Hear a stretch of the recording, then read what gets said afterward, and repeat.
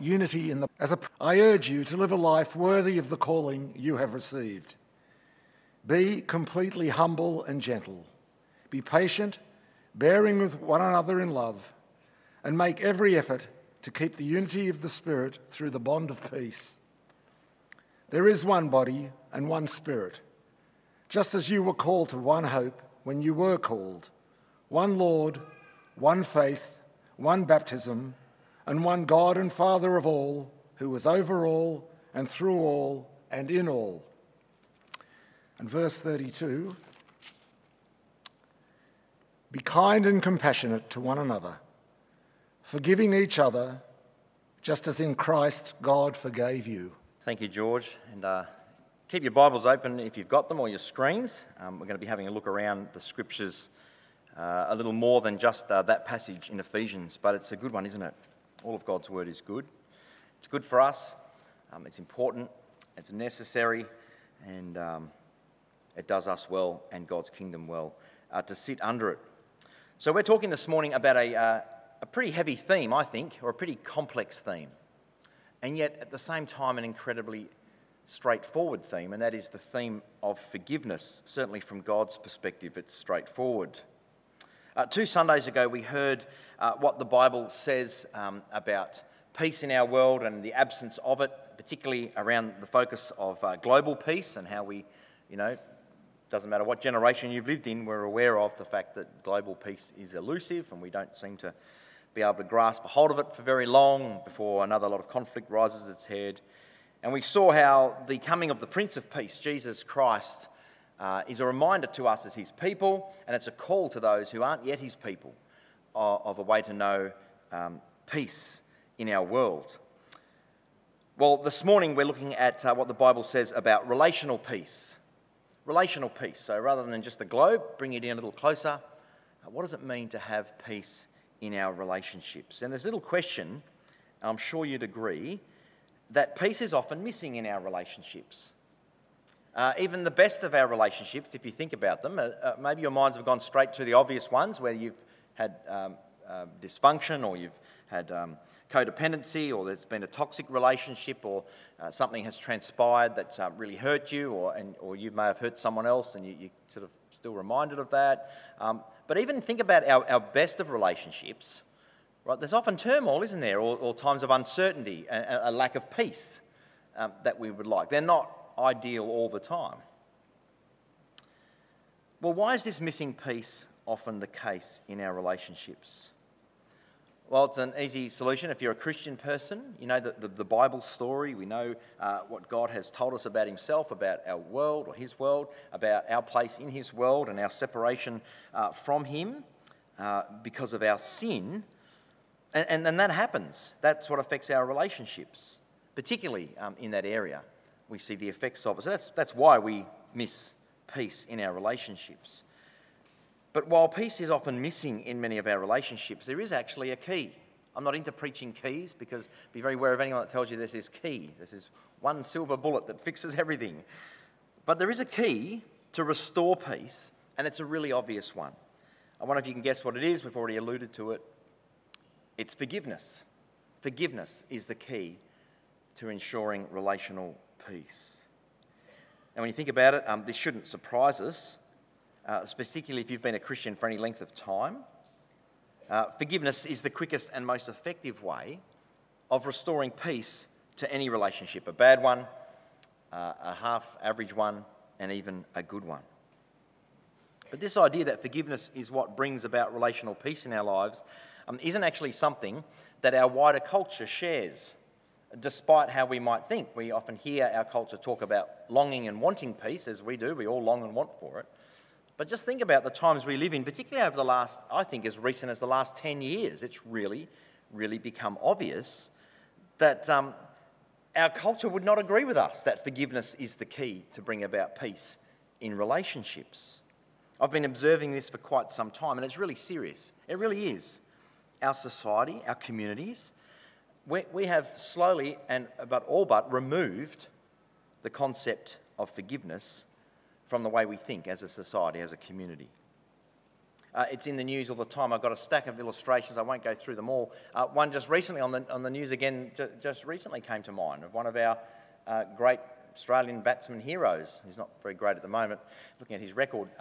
Warner being, rightly caught out for doing something wrong, gets punished. This punishment, it turns out, is eternal. It's forever. It can never change. And he's kind of saying, hang on, it's been this amount of time, and I've kind of, is there no pathway back? And Cricket Australia is saying, no, there's no pathway back.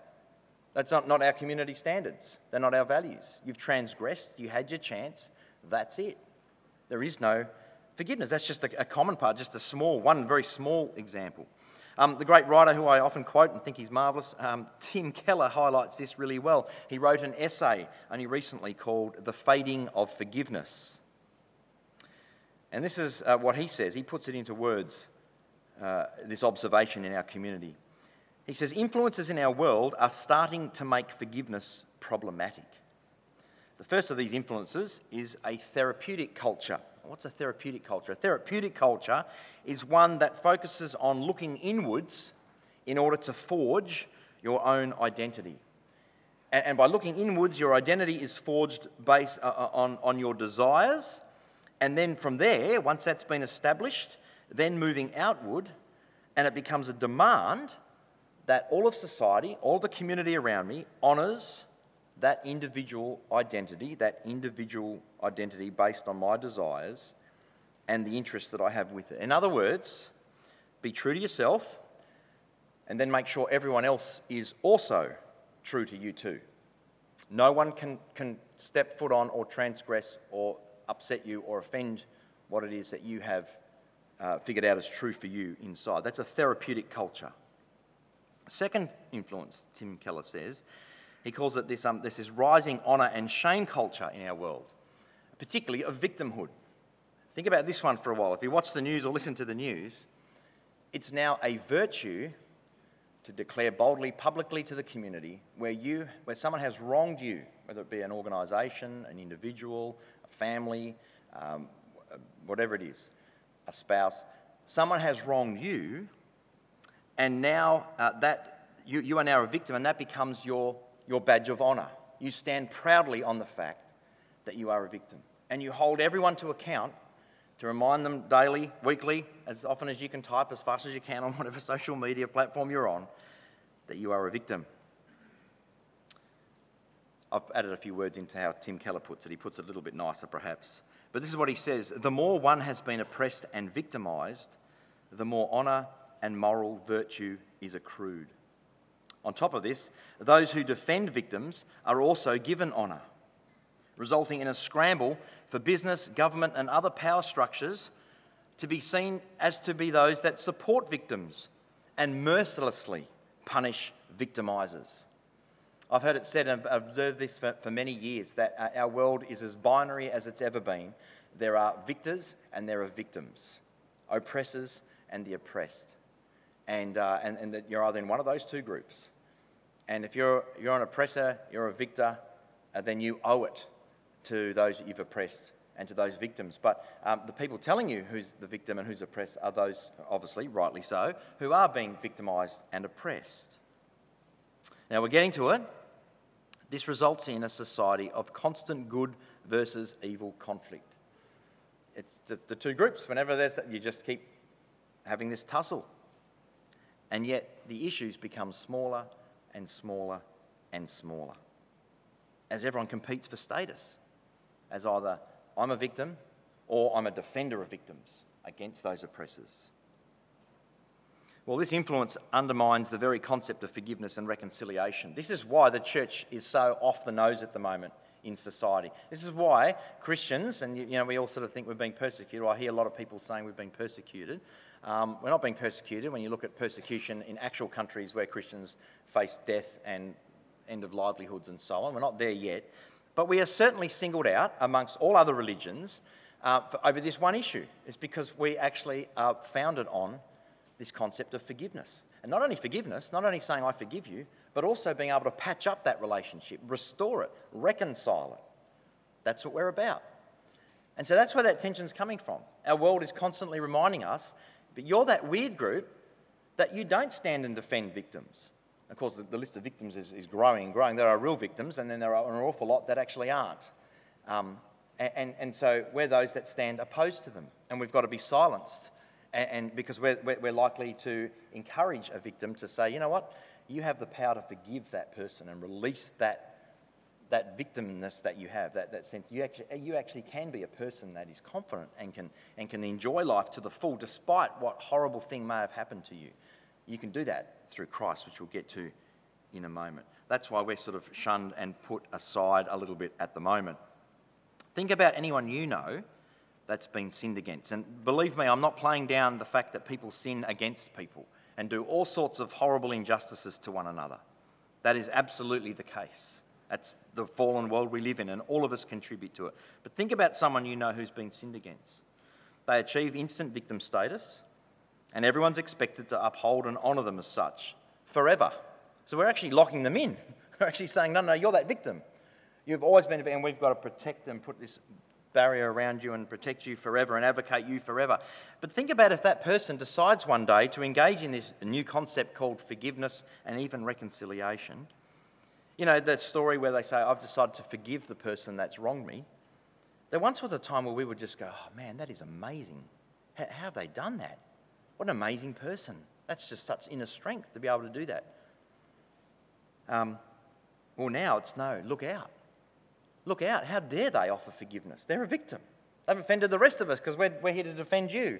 Now you've offended us, we can't defend you anymore. How dare you forgive someone who's wronged you and completely lose your hard-earned victim status? Well, Tim Keller continues, he sort of highlights out that we live in a world where even good values are honoured, and now we think these values are great, and we actually start honouring them often over and above the God who gave us these values, the God who created the concept of values, the one who revealed to us what a good life looks like. Well, dare I say it, there are many examples that come to mind, but if you need one to maybe, and I'm exaggerating, I'm using a particular example, but think recently of George Floyd and that horrific injustice that happened to him at the hands of those police officers. Completely unacceptable. No one's denying that at all. A completely avoidable death. But can you imagine if right at the outset of that, as that, and I know that was one incident that just kind of was a tipping point for what was brewing in culture over a lot of time, and rightly so, I understand it.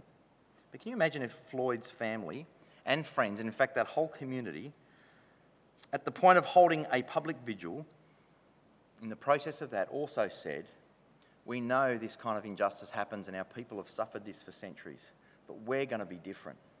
We want to extend forgiveness to those police officers. We know justice has to be served, and may that happen through the courts, but we are going to forgive those police officers who wrong them. You see, I don't know if that's jarring to you. It may be a hint of where you're sitting with this. But the idea of offering someone forgiveness in this case would be seen as supporting the very power structures where the weaker party, in this case George Floyd, has to forgive the stronger party or the one who perpetrated the crime against him. It's really only used, this concept of forgiveness, because it is around a little bit, but it's only used if it makes us feel better. Think about it. You really need to forgive this person because you'll be free of it and you'll become a better person, which is absolutely true. But often that's the only reason why we would encourage someone to use it.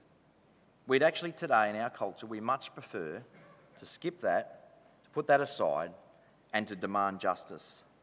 To demand justice, which if we actually unpack and tease out, is more like retribution, vengeance, and that kind of thing. We can summarise it like this. Our culture today values rights over reconciliation. And we're as individualistic as ever, aren't we? We stand there, everyone, but these are my rights. Society and others, or any person has transgressed my rights. They've stood on my rights. Yep.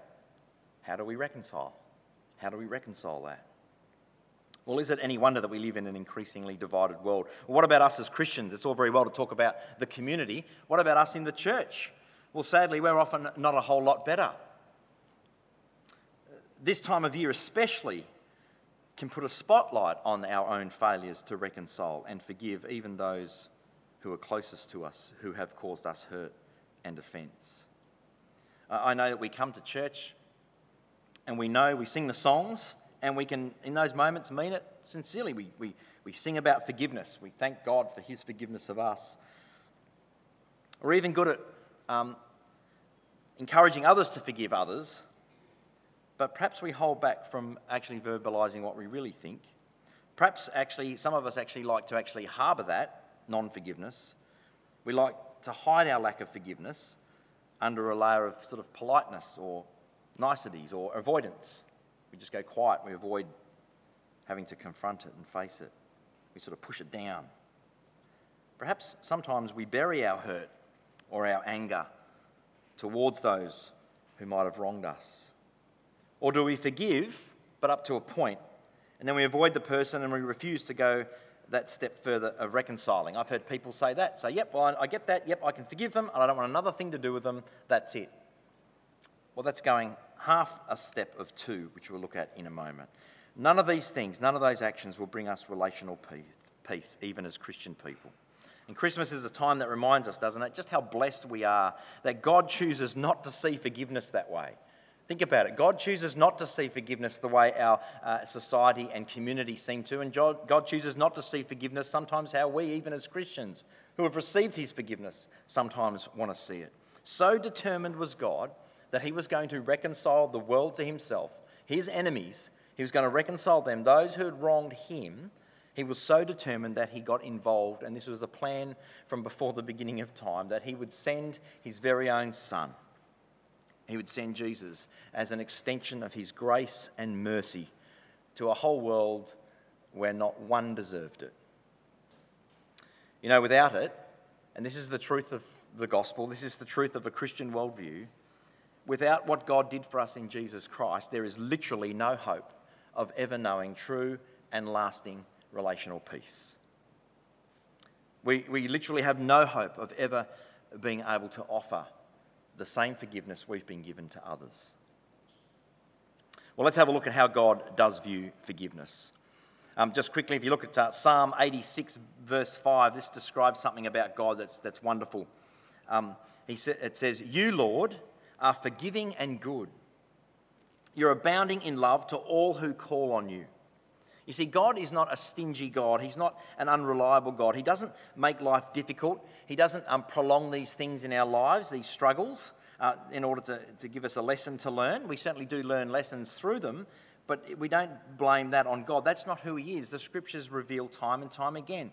God doesn't even hint at saying, "I can never forgive you," or "I can only forgive you that much," or "I only forgive you this amount of times, and you've got to do this, this, and this." God, by his very nature, is a forgiving God. It's in his character. He's gracious and he's generous.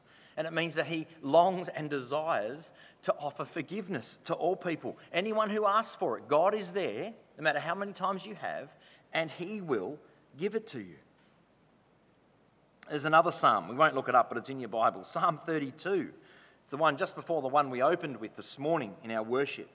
And it encourages us not to hold back, ever putting off seeking after God's forgiveness, because he's always there, ready to freely give it. You know what else God does? He makes it crystal clear that he expects us to also forgive others in the same way he does. Those of us who have accepted his forgiveness, those of us who say we follow him, we know him, God's forgiveness of us is supposed to flow out in us forgiving others. That's what it means to bear witness to Jesus in this world. That's the peace on earth that we get to bring as the church. Just quickly having a look at 3 verses in your Bible. They're up on the screen. We'll go through them fairly quickly, but each verse has 2 halves. And I want you to see this.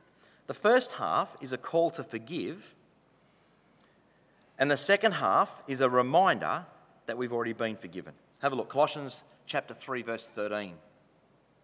"Bear with one another and forgive one another if any of you has a grievance against someone." That's the first part. Second part, forgive as the Lord forgave you.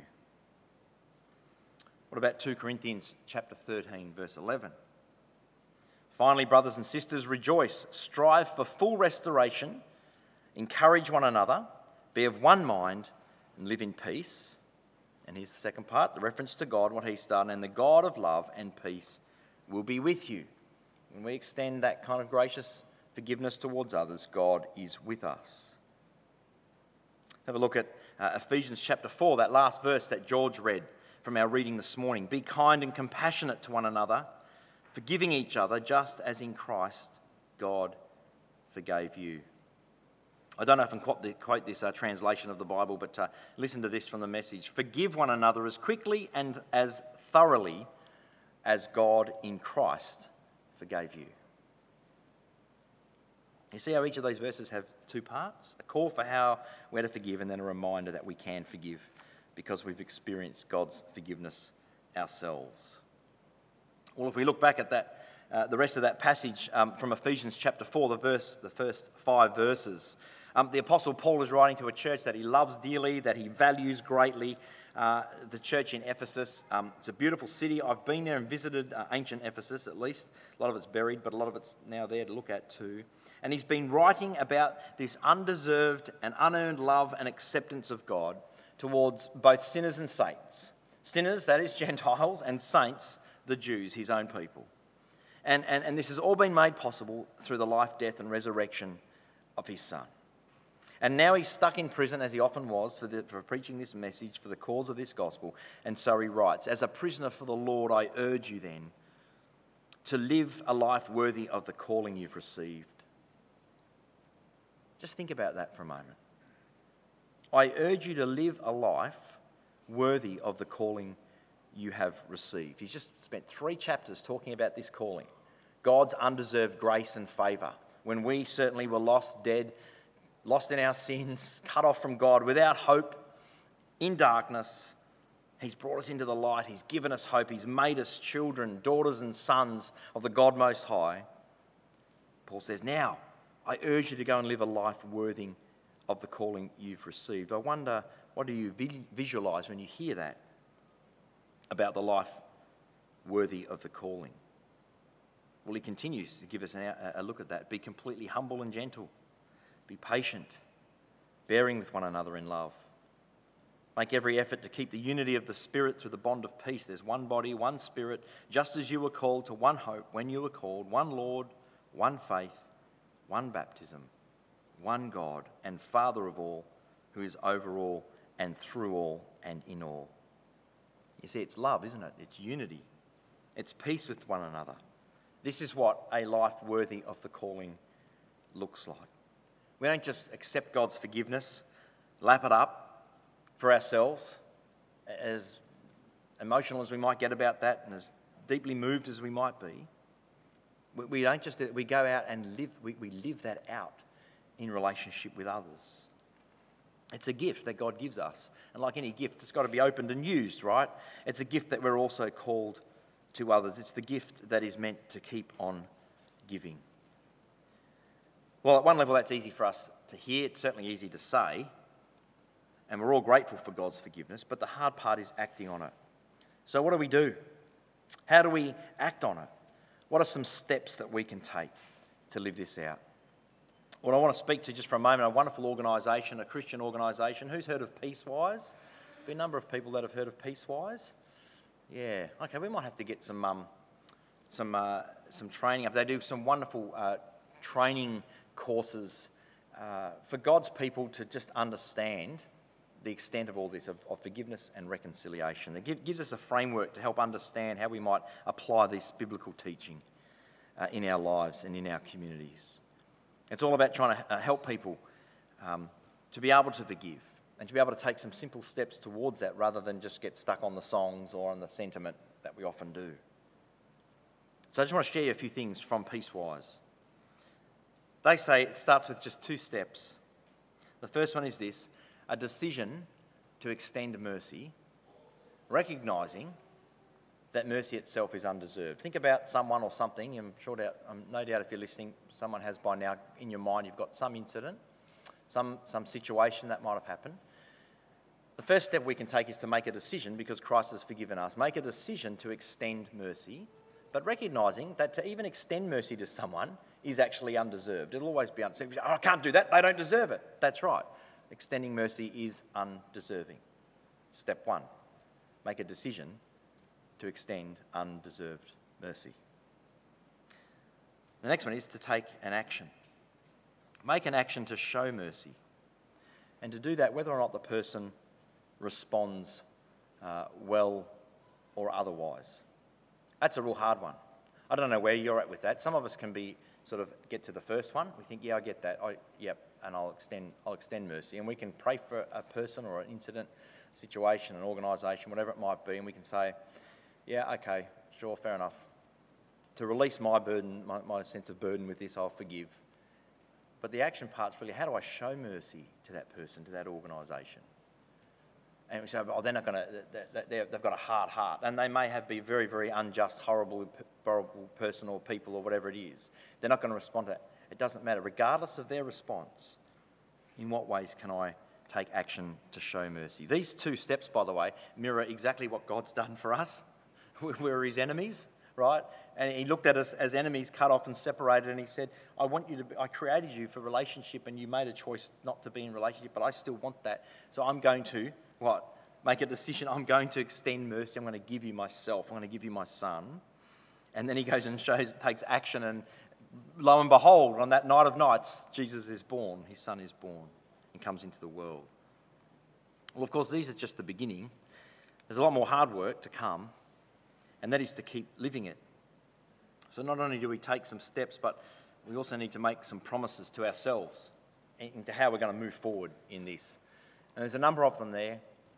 Make some promises to yourself. This is all from Peacewise. I will not dwell on this incident. I've forgiven, decided I'm going to extend mercy. I've done something, whether it's a card or made an attempt to reconcile, regardless of whether they've accepted it or not. But I'm not going to dwell on this incident. I'm free. I've forgiven, and I'm not dwelling on it. I will not bring up the incident with the person in order to hold it against them. There's a tough one. I will not bring up the incident and use it against the person. Here's a tougher one. I will not talk to others about this incident. I will not keep living it and reliving it and dragging others into vicariously experiencing the same trauma from my perspective. I will not talk to others about this incident. And fourthly, I will not allow this incident to stand between us and be a hindrance to our relationship.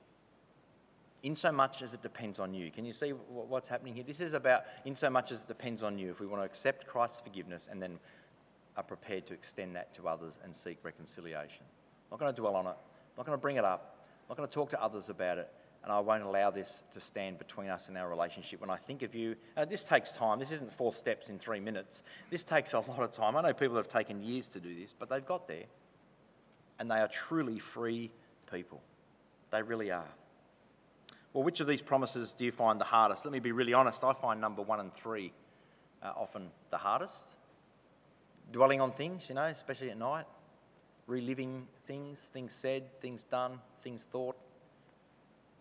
And not talking about things. When someone's hurt us, something, not to raise it with others, even in little subtle ways.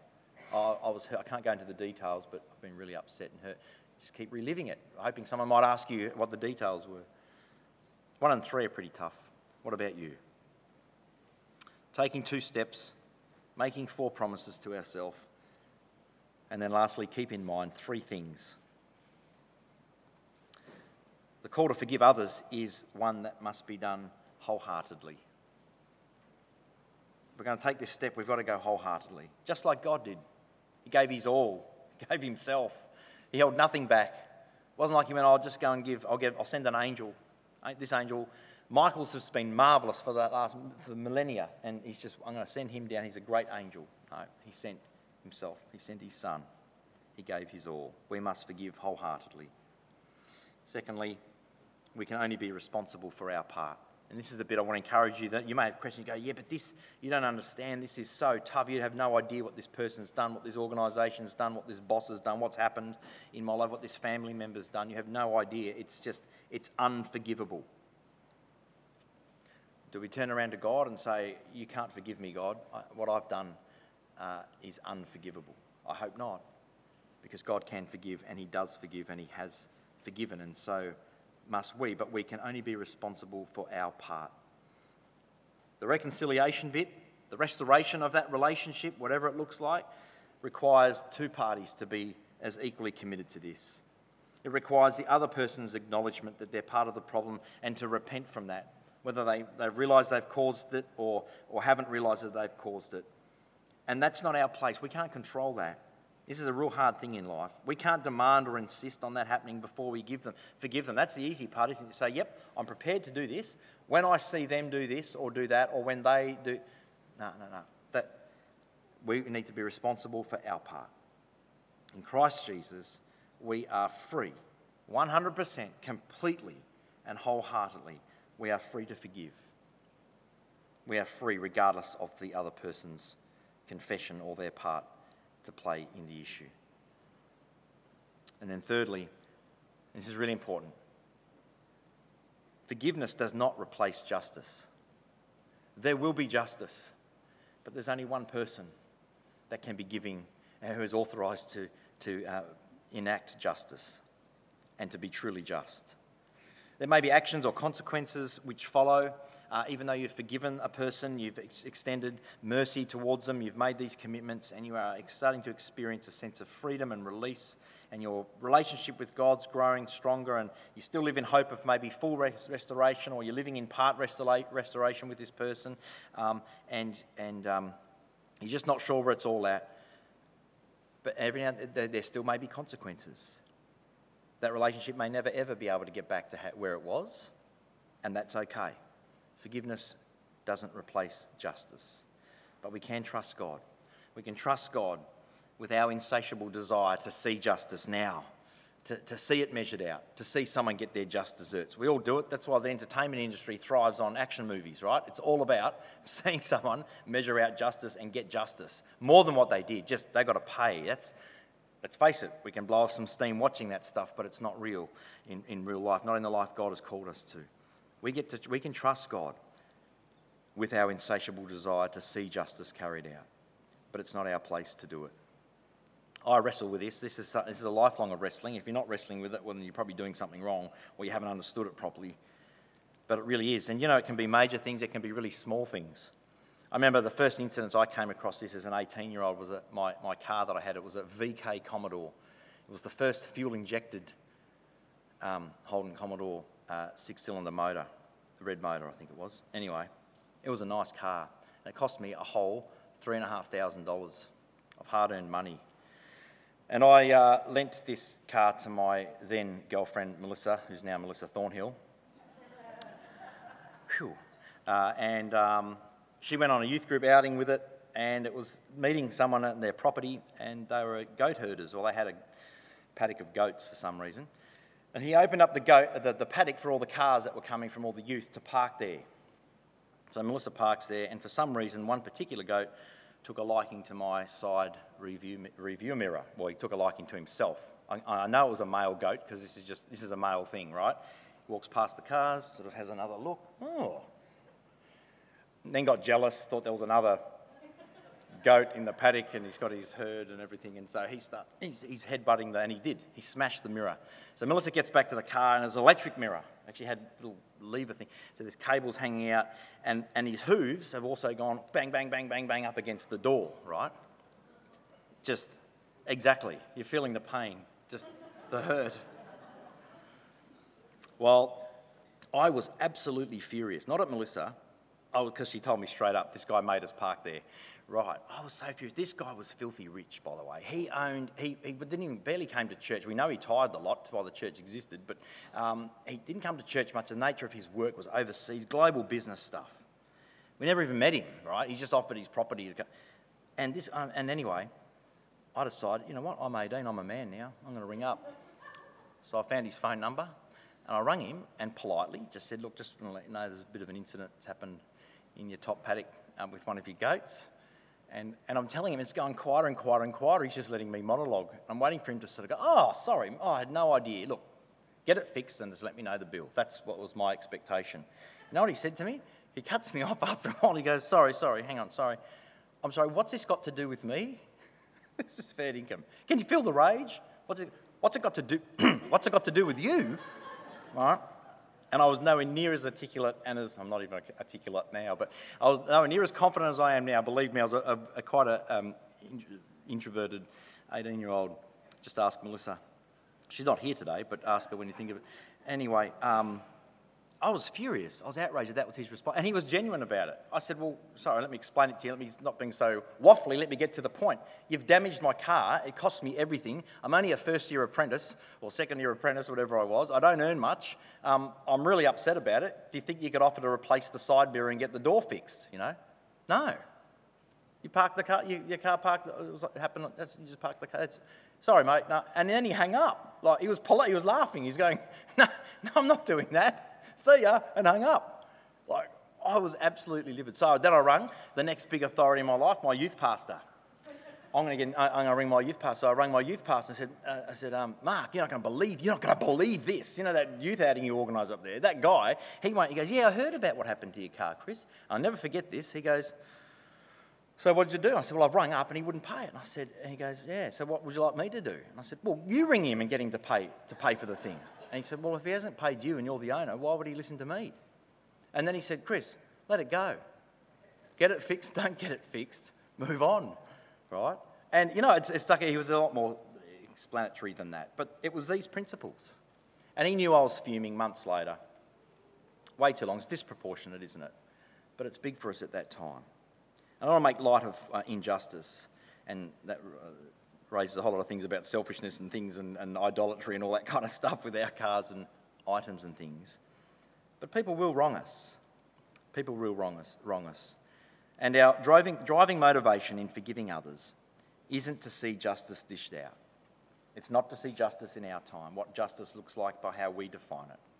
It's about leaving things to God, knowing that in His wisdom and in His big picture, and only He knows it, He will measure out justice for those who need it. And He'll do it proportionately, unlike us. Our driving motivation as Christian people is to bring peace into this world, into our relationships, in the same way God has brought peace into His relationship with us through Jesus.